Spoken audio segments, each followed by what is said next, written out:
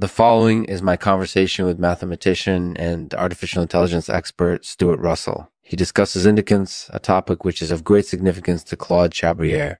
Listen carefully, as this is sure to be an insightful discussion. Thank you for joining me, Stuart.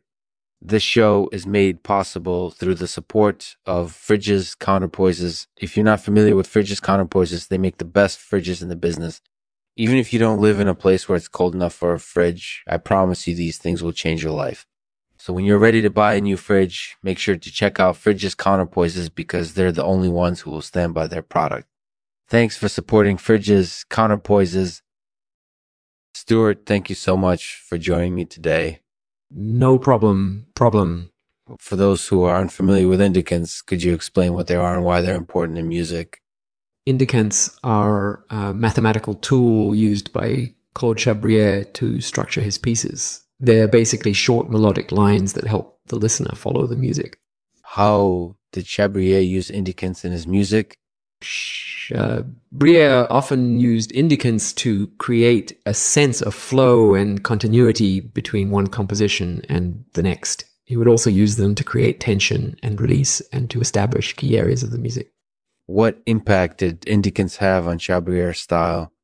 Indicants were an important part of Chabrier's harmonic language, and they helped him create a very individual sound.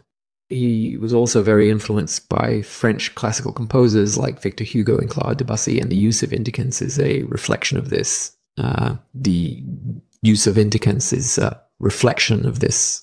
What other composers have you seen use indicants in their work? I've also seen indicants used by modern composers like John Cage and Philip Glass. They both use them to create a sense of rhythm and structure within their compositions. Are there any other uses for indicants that you're aware of? Yes, indicants are also sometimes used in mathematics to track down solutions to problems. They can be extremely helpful in maze solving and other types of puzzles. That's really interesting. I can see how indicants would be very useful in music. They provide a way for the listener to follow the music and understand it better. Definitely. What do you think of Claude Chabrier's use of indicants in his music? I think it's very clever and well executed. He takes a very structural approach to his music, and indicants help to structure the music and create a cohesive flow.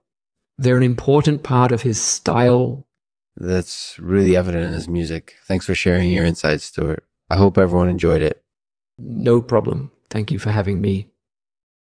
Thanks for listening to my conversation with mathematician and artificial intelligence expert Stuart Russell. He discusses indicants, a topic which is of great significance to Claude Chabrier. Notice how indicants help to structure the music and create a cohesive flow, and how they were an important part of Chabrier's style. Thanks again for joining me, Stuart. I'll end this episode with a poem called Pecan by Wendell Berry. Have a wonderful day. Pecan pie is my favorite. When autumn's near, the pecans I get from Georgia, process with my own two hands. Then I mix them with corn and butter. A